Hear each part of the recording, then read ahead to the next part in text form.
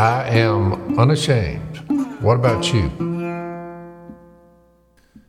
So, Jase, I'm at the Southern Lair. Lisa and I are down here at Gulf Shores this week, and I was totally immersed in the Masters this weekend. Of course, Tiger was having his first round since the accident and all that. That was kind of the main storyline going into the Masters. But then old Scotty Scheffler from Texas, he kind of stole the show.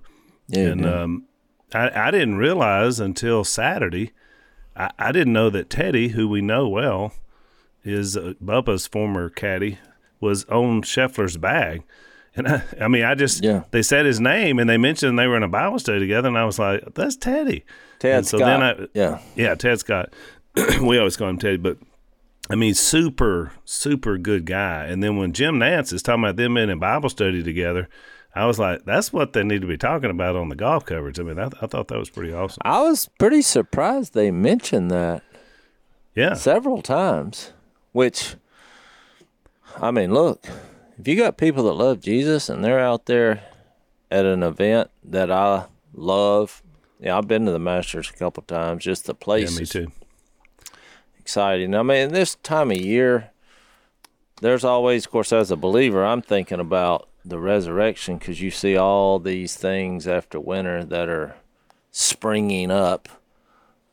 And as Phil always says, what department in Seawater designed all that? Right. But it really makes me think about the resurrection, which is Resurrection Week is coming up that we celebrate.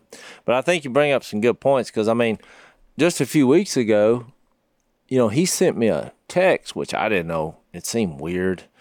But he was like, it was kind of like he was asking me if I needed a golf lesson or anything. I was thinking, I'm too far gone on that. There's no help here. I'm going to play golf in months. Which I did play for the first time yesterday in 6 months.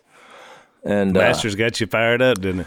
I guess it did, and Willie wanted to play, so it's like I think it's been years since Willie and I actually played together. Yeah, because he hadn't made the vacation last couple of years, so I haven't played with him in at least 2 years.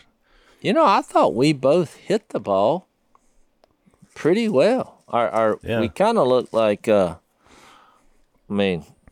started to say we kind of look like Tiger Woods, but we shot about the same score, which was cool. But he was playing the Masters, but we couldn't putt very well. And when you haven't played those little things, but I've never really been a big fan of Tiger Woods, just because we're talking about personal just the character things. But I tell you, I was inspired that when he did the interviews and they said, how would you sum up how you feel now after this? Because it is incredible for this guy to have that, have a wreck like he did and now be back playing golf. But when he said thankful, I thought, okay.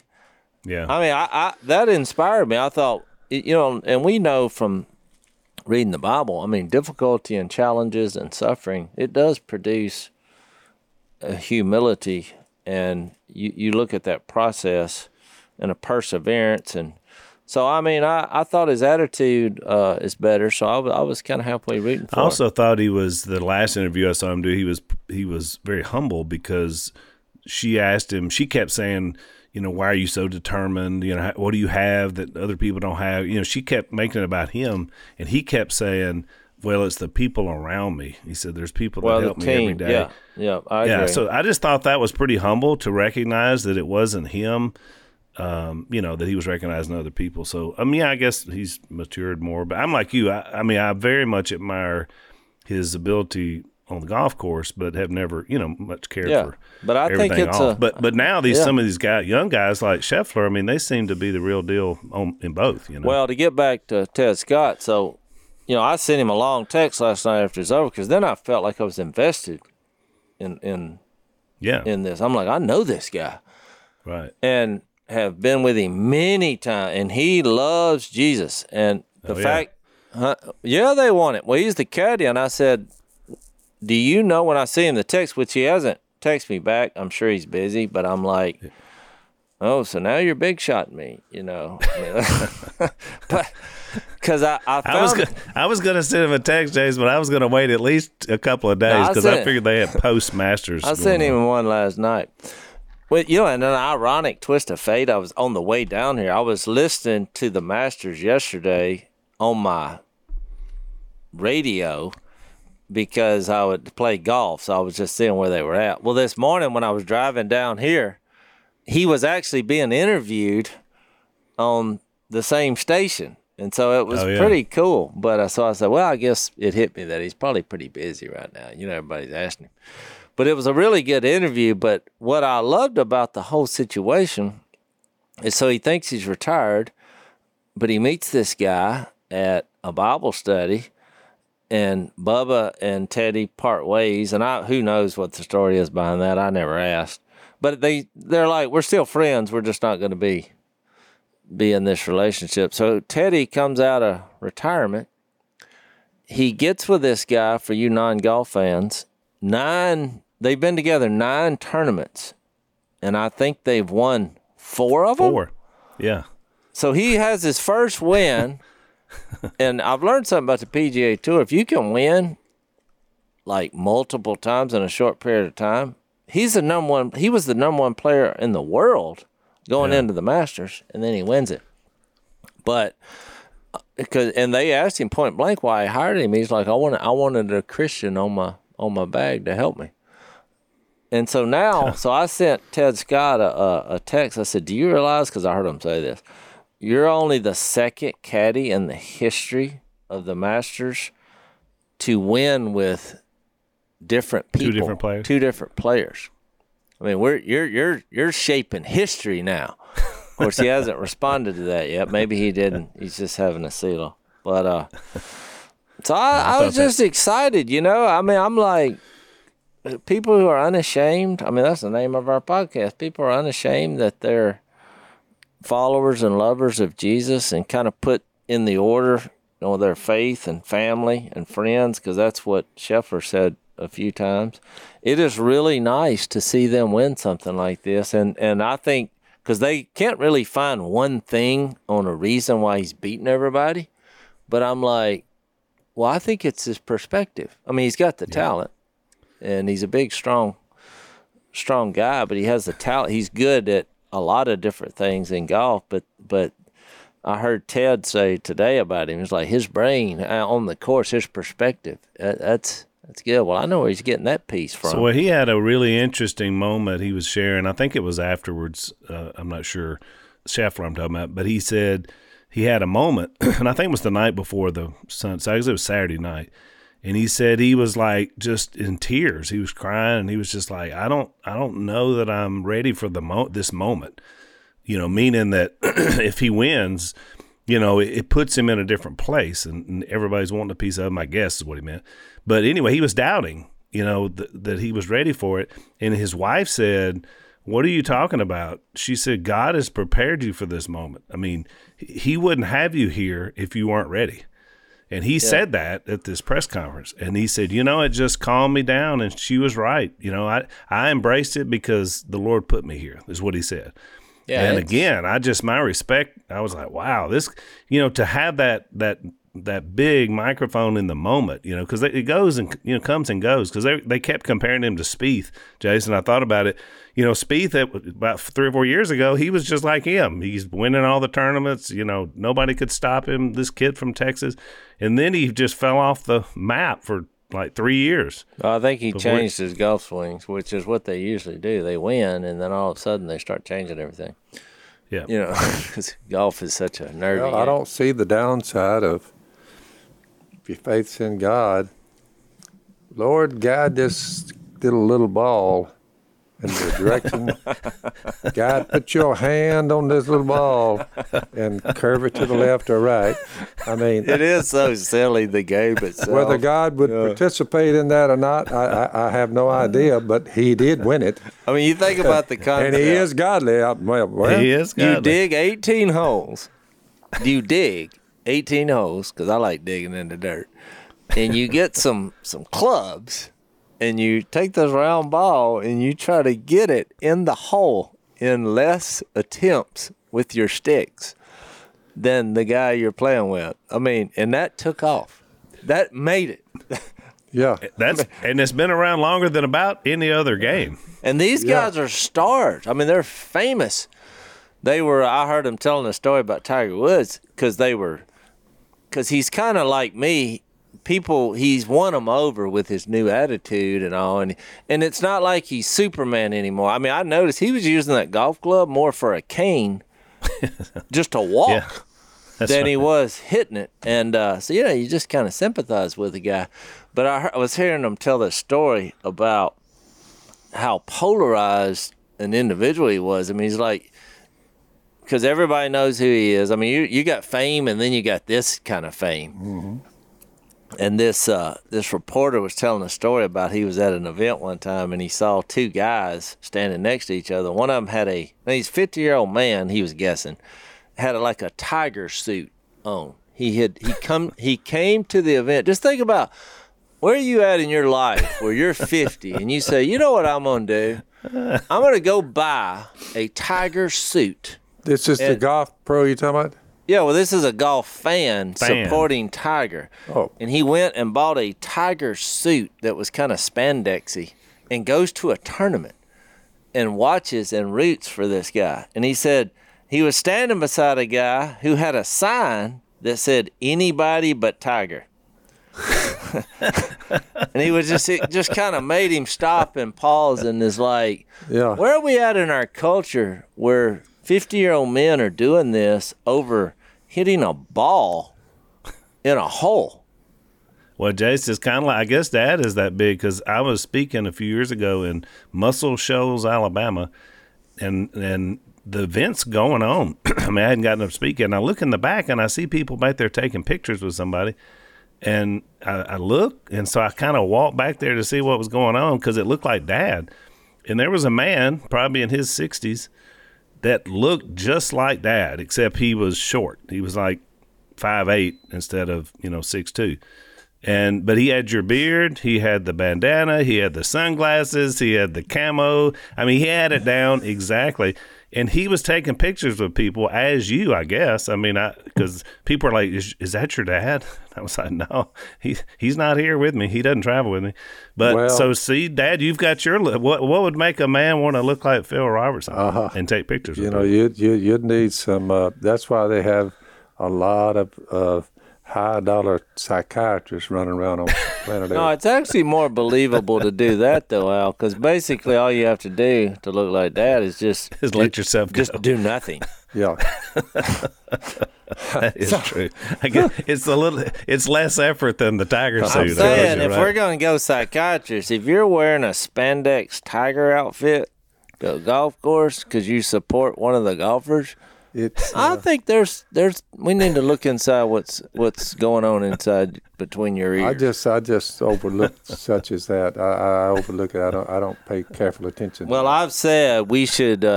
My whole point for that, and the reason people that are not golf fans they think it's silly, and that I'm not going to argue about that. Nope. But when you have a team that all of a sudden, who are both believers and are unashamed about it, and they win 4 out of 9 tournaments, and he wins his first major, and they just seem, when they have put their faith and trust in a person who got his body out of the ground, when they have that perspective in contrast to a game being skilled at and being great at putting a ball in the hole of the ground, that's the contrast with me. Yep. That's why I root for it. And for the first time, my wife actually watched and was excited because she loves her some Ted Scott. I mean, yeah. And look, the first time we met, you want to take a break for this story? Yeah, let's take a break. I think it's safe to say, Jase and Dad both, that, the three of us have probably given as much wise counsel as we possibly can based on our Bible study and just really living life. Sometimes just raising kids, you have some advice and counsel for people that are in that season of their life. But sometimes, you need a little bit more, I think, from people. And they've got one of our sponsors is a group called Faithful Counseling. And, I know Jase and I both have, us and our families have received counseling from really great biblically based counselors, and it's made a big difference in our family's life. And so I know for Lisa and I, we are very pro counseling.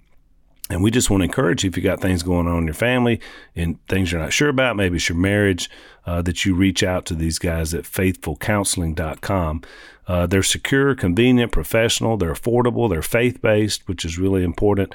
They can go by text, by chat, by phone, by video. So there's many ways to be able to do it. There's 3,000 licensed therapists all across the country. So give these guys a chance. I think they can help you. You get 10% off your first month from our sponsor, Faithful Counseling. So go to faithfulcounseling.com/unashamed. You're going to fill out a questionnaire. They're going to assess your needs and then match you with a counselor that you'll love. faithfulcounseling.com/unashamed.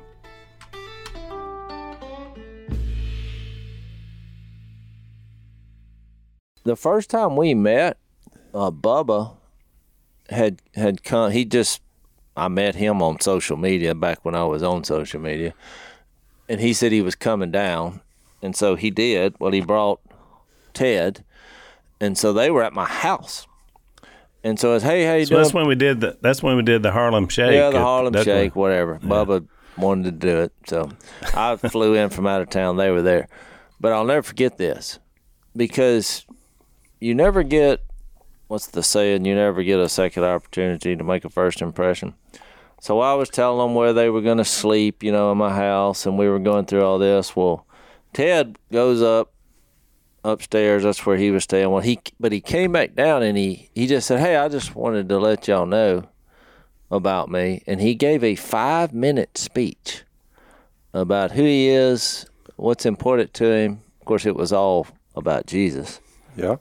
And he just went back up to his, to where he was going to sleep. And Missy and I looked at each other, and I said, no, I like this guy. I mean, he just, I don't know. I was like, we can be friends here. I thought. Say is, he has results that are positive. Well, right. But I'm saying, when you're first. By the way, he's a Louisiana boy, too. He's from Opelousas. Oh, yeah. Is that right? But when your first impression is to let somebody that you just met know about your faith and who you are, I just could not have been more impressed. So I think he has always been friends. He's in a terrific position to point people to Jesus, the Son of God. Yep. Well, exactly. I've been on many a golf course. And well, I was fixing to say, with that little lead in, that's pretty good. It'll lead right in. In other words, when we're in 2 Corinthians chapters 5, a lot of people misunderstand this. I looked up the definition because about 3 times reconciliation, reconciled, and reconciliation is brought up. So I looked it up in Webster's, old Noah Webster, the father of education, way back, in his dictionary. Now I looked up the word reconciled, and it simply means, and what the Apostle Paul is talking about in 2 Corinthians chapter 5, he's talking about the friendship one has with God after not being friends at all. Sins separate us from God. So the definition of reconcile is to make friendly again. You said to make friendly again. You're not at war with God anymore. To win over to a friendly attitude. You said to win over. They're won over, and now when they were enemies of God because of their evil behavior, they've now become friends. Jesus alluded to it in Matthew chapter 14. Let's see where he said, I no longer call you servants, because a servant does not know his master's business. Instead, I've called you friends. Oh, that's John 15. John 15, yeah. I've called you friends, for everything that I learned from my Father, I've made known to you. You didn't choose me. I chose you to go and bear fruit that will last, And then the Father will give you whatever you ask in my name. This is my command, love each other. Whether he guides the golf balls into the cup or not. I don't think he does. But I know this. I'd rather he be my friend. I need to be praying a lot more. Yeah, I'd rather be his friend on the golf course or off of it than his enemy. But I think this is brought up because these eye-opening texts in 2 Corinthians 5 leading into this discussion about us being God's people, being friendly friends with God. The last statement that's made, he talks about our bodies leaving the tent, and the Holy Spirit is given to us as a deposit, guaranteeing what is to come, which gives you great strength while you're on the earth. Therefore, we're always confident, know that as long as we're at home in the body, this is verse 6, we're away from the Lord. We live by faith, not by sight. We're confident, I'd say, prefer to be away from the body and be at home with the Lord. It'd be better for us just to move out. We're God's friends. Immortality's ours right at the door. But there is fear involved because we must all appear before the judgment seat of Christ. So we need to choose the proper path, and we need to keep our friendship steady with God because of him, because he died for us and was raised from the dead. Because each one will receive what is due him for things done while in the body, whether good or bad. So in lieu of that, to make compatible, to make contentment, and a lot of we started this out about being comforted by God by knowing that. So we live by faith because we've been reconciled to God. And since then, verse 11, 2 Corinthians chapter 5, since we know what it is to fear the Lord, there's nothing wrong with being motivated by fear when you say, everything, my life's going to be an open book before God. Every mistake that was ever made, constant mediating works there. We became friends of God. Our sins were removed. We're under grace.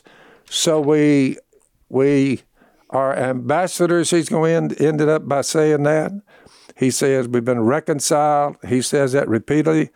God has reconciled us to himself through Christ, verse 18, and gave us the ministry of reconciliation to go forth. So we know what it is to fear God. And we know greater than that, he chose us anyway, and we're his friends as we go forward. So my final take, Jase, you'll like this one. My final little take on that is we don't go around doing good to be saved. God's already solved that problem, removed our sins and reconciled us to himself, guarantee us we can be raised from the dead. We go around and do good because we are saved. Exactly. Big difference. Yeah, I agree. Well, this is a place that I like to hang out. And, to go back to the golf illustration, they've made this tradition. They call it a tradition like no other, the Masters. The pageantry involved and the history, it's when you look at it from a worldly point of view, it puts so much pressure on people because of what's involved here. We chase ducks and follow Jesus. Yeah. Your buddy, he chases little balls. Yeah. Little white balls. But you say, so you got one bunch, they follow Jesus and they chase ducks. There's another little group there, they chase little balls on the court. Yeah. But the point is, are they ambassadors for Christ or not? Well, that's what I was going to read. It's pretty cool thinking, really. When he gets down to 16, he says, so from now on we regard no one from a worldly point of view. I think that's the difference. That's what got my attention, because when they ask him the questions and on what matters and different things and just little subtle comments that I heard during the week of watching it. His wife didn't even know he was number one in the world. I'm like, how does she not even know that? And he's like, because he's like, well, she don't care about that. Well, don't feel like the Lone Ranger, honey. I didn't know he was the world's greatest player, too. She's his wife. He told her, and she was like, oh, that's great, Yeah. But it's just, he's like, only reason Good I night. told her. I'm married to the best golfer in the world. Great. Now, okay, well, let's go eat Which supper. is big, but it's not. No, but my point is, you have, when you look at this section, I mean, because there's a lot to kind of unpack here. Oh, it is. Because Jase, let me interject the verse, because I love that you read that verse about the world, and I thought about it when Dad said about friends. I thought about James 4:4. It's a challenge that James made, and we're going to get into this later in 2 Corinthians. You adulterous people, don't you know that friendship with the world is hatred towards God? Anyone who chooses to be a friend of the world becomes an enemy of God, which I find that as a fascinating challenge from James, but it really kind of goes into what we're talking about. And it's swirling all around us with every generation. Right. It's there. Evil. Well, I think so that idea of friendship is big. Yeah, I think it's a perspective. I mean, there's a lot of bumper sticker moments in this section. Hey, Jase, let's take a break.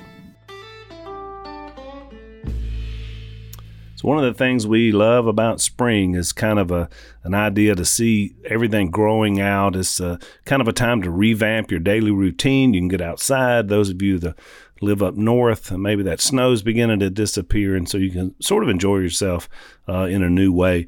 And one of the things I love about the seasonal lineup of one of my favorite sponsors for the Unashamed podcast is a company called Bespoke Post. And they have what they call a box of awesome that's going to show up at your house every month. I can't wait to look into mine. So you basically go there, you're going to fill out what you like, the things you like, and then they're going to give you all these little surprises. It may be cookouts, it may be barbecue rubs. For me, I like pocket knives. I like stuff that I can do in the outdoors. So to get started, you take a quiz at boxofawesome.com. And so those answers are going to help you match up with what you love. And 90% of everything that comes in your box of awesome is from a small and up-and-coming brand. So that's another thing we love about it. We started out as a small business. These guys do the same thing to be able to help other businesses. So check them out. You're going to get 20% off your first monthly box when you sign up at boxofawesome.com. And you're going to enter the code PHIL at checkout, PHIL. So that's boxofawesome.com. Use the code PHIL for 20% off your first box. And get ready to be excited every month from boxofawesome.com. Use the code PHIL.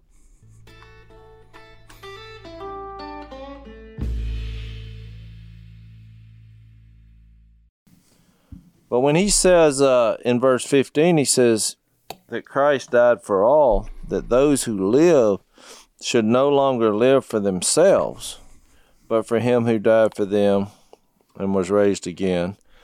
So, you read that passage in John 15. What stood out to me there is when Jesus said, well, you didn't choose me. Well, because they're sitting there thinking, well, sure I did. That's right. But he said he chose you, but it's about perspective. And it's like, you think about it, we were making jokes about whether, God is moving the ball, which is kind of what we do with having God sometimes when we're weak and selfish, is we're thinking, oh, please, God, help this ball go in the hole so I can be famous. And well, that can be kind of selfish, that you're looking at it from I choose you to help me, God. I mean, kind of attitude, which is worldly. But here he says, Jesus, it's going to go back to him on a cross and the humility that he showed there. And then you saying, oh, he died for all, and therefore all died, which I think verse 14 seems complex because it says Christ's love compels us, which goes to your other point about we do good based on what he did. His love compels us because we're convinced that one died for all, which is Jesus. And that's just quite a statement there, that he died for all. Yep. I mean, I've met some people that I'd say, and therefore all died, which that seems tricky to understand. So what's y'all thoughts on that statement? Well, I simply, when the ones who they reared their ugly head because I quoted a Bible verse regarding a sexual sin. I gave them a Bible verse, and it was quite the stir, and a lot of people canceled us during that period of time. You say, so what did you do? I kept preaching the gospel to them. I forgave them for whatever they were trying to do, and I just preached, pointed them to Jesus. Jesus died for them, and maybe they can become friends or not, with God or not. So I didn't ostracize them, say, okay, you crossed me, you scrapped us up for about a few $1 million there, got rid of our sponsors, and put us on, bad mouth us on national TV. I said, yep, it happens from time to time. Everybody be persecuted at some point. But I love them. I don't hold it against them, and I went on my way. You see what I'm saying? So, yeah. So my take, Jase, is that he's talking about as Dad was mentioning earlier, and reconcile the word again, which means that at one point you were there and then you weren't, and the idea of this reconciliation is that you're back. And so I think that's what he means by put to death. That's when he died for all, therefore we put to death the old man, the old woman, and then we're raised to life to live a new life. So that's the idea of reconciliation. Once I was there, alive apart from law, then sin springs up. Now I need to be reconciled, and that's when I have to put myself to death. Yeah, when you're an enemy of God because you have not bowed your knee to Jesus Christ and what he did for you and giving you grace and being merciful, if you don't appreciate that, you're going to have a rough road to hoe as you live the rest of your life on planet Earth. I mean, you don't need to be an enemy of God. And we are all enemies of God when we get old enough to know better, and we sin and we die in our sins, and it's over unless God intervenes. In the case of Christian people, they accepted the free gift, and they go around knowing what it is to fear God. Your life is in his hand, and you say, boy, whew. So we know what it is to fear God, therefore we try to persuade men, is what he started with. Well, yeah. But Al, to your point, I studied this pretty hard because it seems like a strange thing to say. And the word all is what kind of makes it more difficult, because is he talking about all humanity, all who have obeyed him? I was wondering what you were going to say to this, because I saw, from a commentary perspective, there were some of that said, well, it's kind of like Romans 6 when it says, when you reenact Jesus' death, burial, and resurrection, it uses the phrase Paul did in Romans 6, we died to sin, which you got rid of it. But, when I read Hebrews 2 in a similar verse, seems to me, kind of made me think, I do think that that is going to be what you said, Al, is going to be a practical application. When Christ died for our sins, whether it's looking from a futuristic thing of you being able to die, the point is for everybody. Well, that's what I think. That's why in Hebrews 2:9, I think there's another element there, because it says, but we see Jesus, who was made a little lower than the angels, so he humbled himself, became a man, we know that, now crowned with glory and honor because he suffered death, and we know, on a cross, so that by the grace of God, he might taste death for everyone. I mean, to me, it seems like he's saying he took our place for our penalty, and so he died for all, and therefore all died. That is grace. Yeah. He took my place on a cross. I'm not sure what's wrong with that definition. What do you think? No, I think it's good. And the reason that I think it applies to those who are in him is because of the next verse, because then he goes on to say in 15, and he died for all, that those who live should no longer live for themselves, but for him who died for them and raised again. So, well, I think he died for all. I mean, I think every person, but I think those who recognize who Jesus is, should no longer live for themselves. That is the motivation. But you got to remember, like if you go back and look at actually the sermon I heard yesterday was about the 3 crosses. I guess it's the lead in to the resurrection Easter Sunday. But I'd never heard a lesson until yesterday. I thought it was fantastic about because we talk about the thief on the cross who put his faith in Jesus, and we obviously talk about Jesus, but we don't talk about that other guy, the unnamed guy, and that's what the sermon was about. That guy, and it was a really profound, thought-provoking sermon, because here you got 2 guys in between Jesus, or on the other side of Jesus, and they have 2 totally different perspectives in their heart on who Jesus is. But the point was the world's crawling with him, Jase. But the point is the fact that he embraced the one who recognized Jesus on who he is and what he was doing was also allowing you to entertain that if the other one would have had the same attitude, he would have embraced him too. He was dying for him right there in front of his eyes. Sure. And I think in that moment, you really see how the world it shapes up. You have 2 different perspectives. I don't think it happened by accident. But he had the same mindset, the one that is not mentioned. He had the same mindset as the ones who were murdered him. He was just hanging there with him, but he was thinking, you get what you deserve. He didn't think it through. That's why Jesus said, forgive them. They don't know what they're doing. Or the one over there that didn't get the reward for anything, he just missed what was going on there. You know what I'm saying? Yeah. He didn't know what he was doing hanging there. Yeah. Hang on, let's take a break.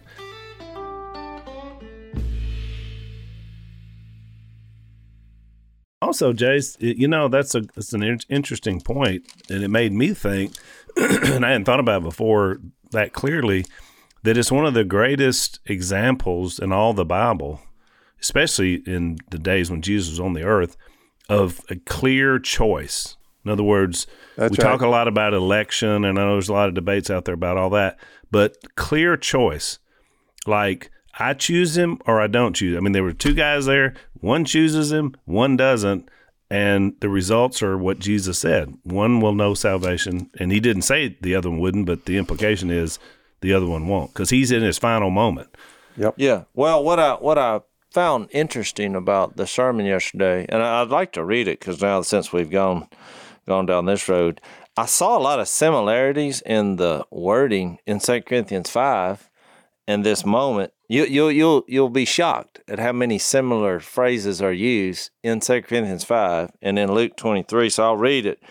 So in verse 32 of Luke 23, it says, 2 other men, both criminals, were also led out to be executed when they came to the place called the Skull, where they crucified Jesus, along with the criminals, one on his right, the other on his left. Jesus said, Father, forgive them, which is what you just quoted, Phil, for they do not know what they're doing.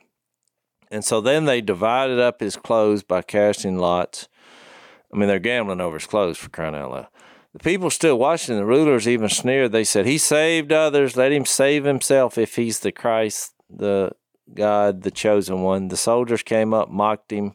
They offered him vinegar, and they're like, if you're the king of the Jews, save yourself. There was a written notice above him which read, the king of the Jews. Now here's this fella. One of the criminals who hung there hurled insults at him. And then when you look at what he quoted, it doesn't seem that bad. He says, aren't you the Christ? Save yourself and us. Which is going back to the point we earlier made about this. You didn't choose me, but I chose you. I mean, he's like, hey, if you're the Son of God, why don't you save me here? Get us off of here. But he's doing it in an insulting way, and his heart is not convinced nor convicted on who he is. But the other criminal rebuked him, and look what he says. Don't you fear God? Which is the same thing when it says, since we know what it is to fear the Lord, we persuade men. So he's trying to persuade. Here's a guy who is pretty much at the bottom of the barrel. When he's being capitally punished for crimes that he's fully aware that he needs to be capitally punished for. But he's actually taking a moment here trying to persuade this guy on realizing the dire consequences of the situation and who this is. And I want to just interject this thought, that when you see fear of the Lord, it's not a terrorizing thing in your heart where you're just realizing the finality of it. I mean, I once said, because you have a difference in the way the Bible uses fear. I mean, the number one phrase in the Bible is "don't be afraid." And here you have I think the fifth most phrase. Pretty well to the saved. Well, and the fifth most phrase is "fear God." Yep. So it's very confusing to people who have not studied, or, I mean, that's a confusing thing. And so I came up with in my mind saying, well, we fear God because we know he knows us, because we're scoundrels. So we do fear him because we're like, but then we don't fear because we know him. We know he's gracious and loving and forgiving. So there's kind of that tightrope that you walk when it comes to fear. I've always seen it, Jase, as the way I like to illustrate it is it's a maturity thing. You know, when you're a kid, you fear your dad and maybe your mom because they punish you when you do things that are wrong, because they're trying to shape you and discipline you and mature you and grow. When you get older, you don't fear them like you did when you were a child, but there's such a respect there that has grown into your maturity that you would never treat them disrespectfully. I mean, they're still your parents. I mean, I feel that way about Dad. Dad's about to be 76, but I would never disrespect him in any way. Yeah. Well, and I do that because what was instilled in me rightly when I was a child is this is how you respect your father. And so I think in Christianity, it's very similar. We come in, we're immature, we're trying to figure it out, but as we grow in love and respect, ultimately, we have that same. So I think the word just almost shifts in meaning to something different, is my explanation. Well, what I was going to say, yeah, and I agree, Al, is in verse 6 of chapter 4, I mean, he said he's confident. Therefore, we're confident, which doesn't sound anything like fear, a normal fear. How can you be confident and yet fearful? And my point is, when he got to verse 11 and he said, since we know what it is to fear the Lord, this finality of death where you're standing before God, good or bad, that this is it.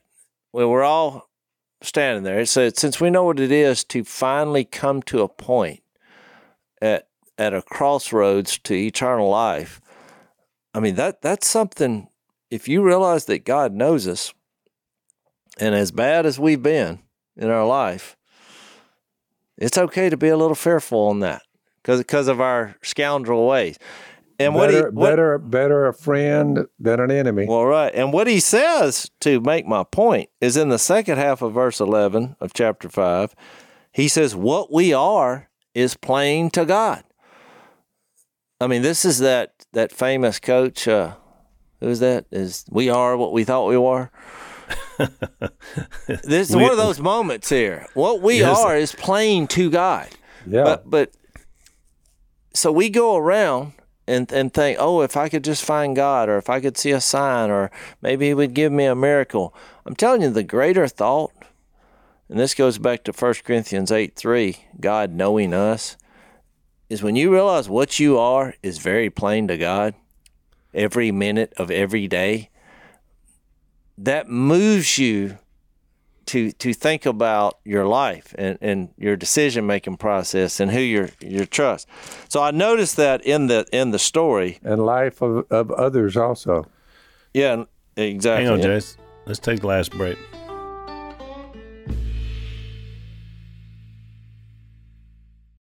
So the criminal said, don't you fear God, back to Luke 23:40.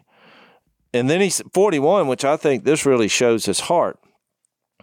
We are punished justly, for we are getting what our deeds deserve. he realized what he was plain to God in this moment. He realized this is the Son of God I'm here, and God knows our heart. And people try to make this a theological discussion, and they miss really the beauty and the power of it. I mean, this guy is repenting right before your eyes. Now, it took him being up on a cross fixing to die, which, look, there's a lot of repenting, whether sincere or not, which is God's decision, going to happen when you realize, you know what, I'm fixing to stand before eternal life. And pain has come his way as well as to Jesus. Exactly. He's been crucified himself. And he actually acknowledged Jesus as sinless when he says, but this man has done nothing wrong. And then he said, Jesus, remember me when you come into your kingdom. And he said, I tell you the truth, today you'll be with me in paradise. But really the whole Think about it, though, Jase. What made him say that? In other words, I assume that this man that's on the cross next to Jesus didn't know Jesus. Probably the first time he'd ever met him was that day when they crucified them both. Why would he say, this man has done nothing wrong? I mean, you think about that. He doesn't know that from because he was with Jesus for 33 years. I just but think something about him gave that guy the impression that this man didn't deserve to be on this cross. His character, the way he acted, I'm talking about Jesus. He had an encounter with Jesus, but look, and there yet was still some faith involved, because you're right. He didn't know exactly the situation, but to me, it's not unlike what we go through to have this surrender to Jesus. I mean, consequences and circumstances line up where we have this encounter with Jesus being real in our lives, seeing him on a cross, and then making a decision. And really, these two guys represent, there's only two decisions. You either hurl insults and say, nah, or you say, hey, don't forget me. I'd appreciate it if you'll help me out. Yeah, I would say that he clarifies the entire chapter 5 by saying, be reconciled to God. Verse 20, right there. God made him, Jesus, who had no sin, to be sin for us. You say, boy, what a thought. So that in him, now you're friends with him, we might become the righteousness of God, and you end up being an ambassador as though God were making his appeal through us. You're like, we're just taking the place of a risen Savior. We're just taking place, and in this world, we're like him. You say, man, you mean what a load dumped on us to be. You want to be my friend? Be my ambassador. Represent me wherever you go. Don't forget that. Where's that verse? So that when they say, get that Bible out of my face, we're like, oh, I don't think you understand. I have to put the Bible in your face. I have to show you, at least attempt to show you, there's a way out of here, alive. You can get out of here. Keep the faith, and you beat death. I was trying to think of that. In their verse, I was looking for it, couldn't find it, where it says Abraham was called God's friend, where that word was used. I can't remember what book that's in, but I love that idea. And remember, Abraham was before, he's ancient. Oh, that's right. But the idea that he believed, and I think another contrast on these two guys, Jase, was one is kind of almost just he's so childlike in saying this man hadn't done anything wrong. That's what faith is. And to Dad's point, I think a lot of people look at believers as being just naive and, it's just kind of like pie in the sky. You're hoping for this, somebody to come back and save you. But so they're so full of cynicism. Like people are so cynical. The idea that your life could be changed, and that especially people maybe they know they're going to die from something, and they're like, "Well, why would I turn to God now? He's never done anything for me." But that's so cynical in its approach, and so it's just the opposite of faith, I think, and that's why it's not very pleasant. Plus, people get mad if you notice, even the sons and daughters of God, when some of their loved ones pass on. Maybe earlier than they had hoped for, but I've seen them even when old people pass on. when they pass away, they physical death comes, and we blame God because they died, but it's just not good logic. No, right. I mean, because life should be how you respond. I mean, you have opportunity in Christ through His Spirit, no matter what happens. But the whole point of this sermon, and we can talk further about it, because I never got to the point which y'all have concluded, was this sin of pride.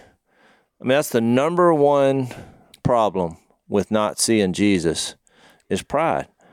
And pride is hard to deal with because, you know, He made a point. He said, everybody notices your pride except the person who has it. I mean, it's like a disease that everybody's realizing you have a disease, but they don't realize they have it. That's why it's so hard to be open-minded.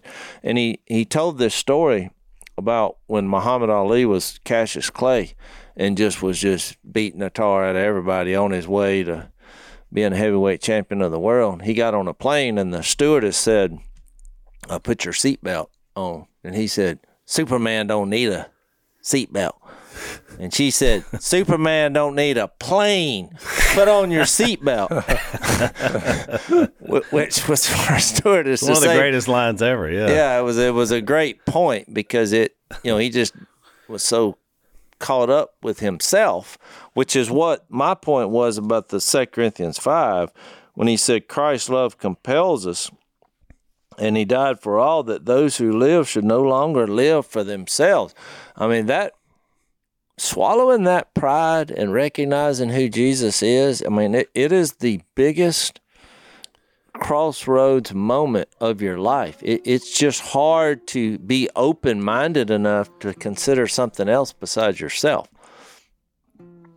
Yeah, I think that's a great point, Jase. I want to, in our overtime segment, talk just a little bit more for you to flesh the rest of that sermon out, because I had a couple of ideas that you made me think of as well. So we'll do that on the other side. Just as a reminder, we have our Unashamed overtime segment, and the way you get access to that extra 15 minutes on our podcast is blazetv.com/unashamed. If you want to sign up and support Blaze, but also get to hear a little bit extra. So we'll see you on the other side. Thanks for listening to the Unashamed podcast. Help us out by rating us on iTunes. And don't miss an episode by subscribing on YouTube, and be sure to click that little bell to get notified about new episodes. And for even more content that you won't get anywhere else, subscribe to Blaze TV at blazetv.com/unashamed.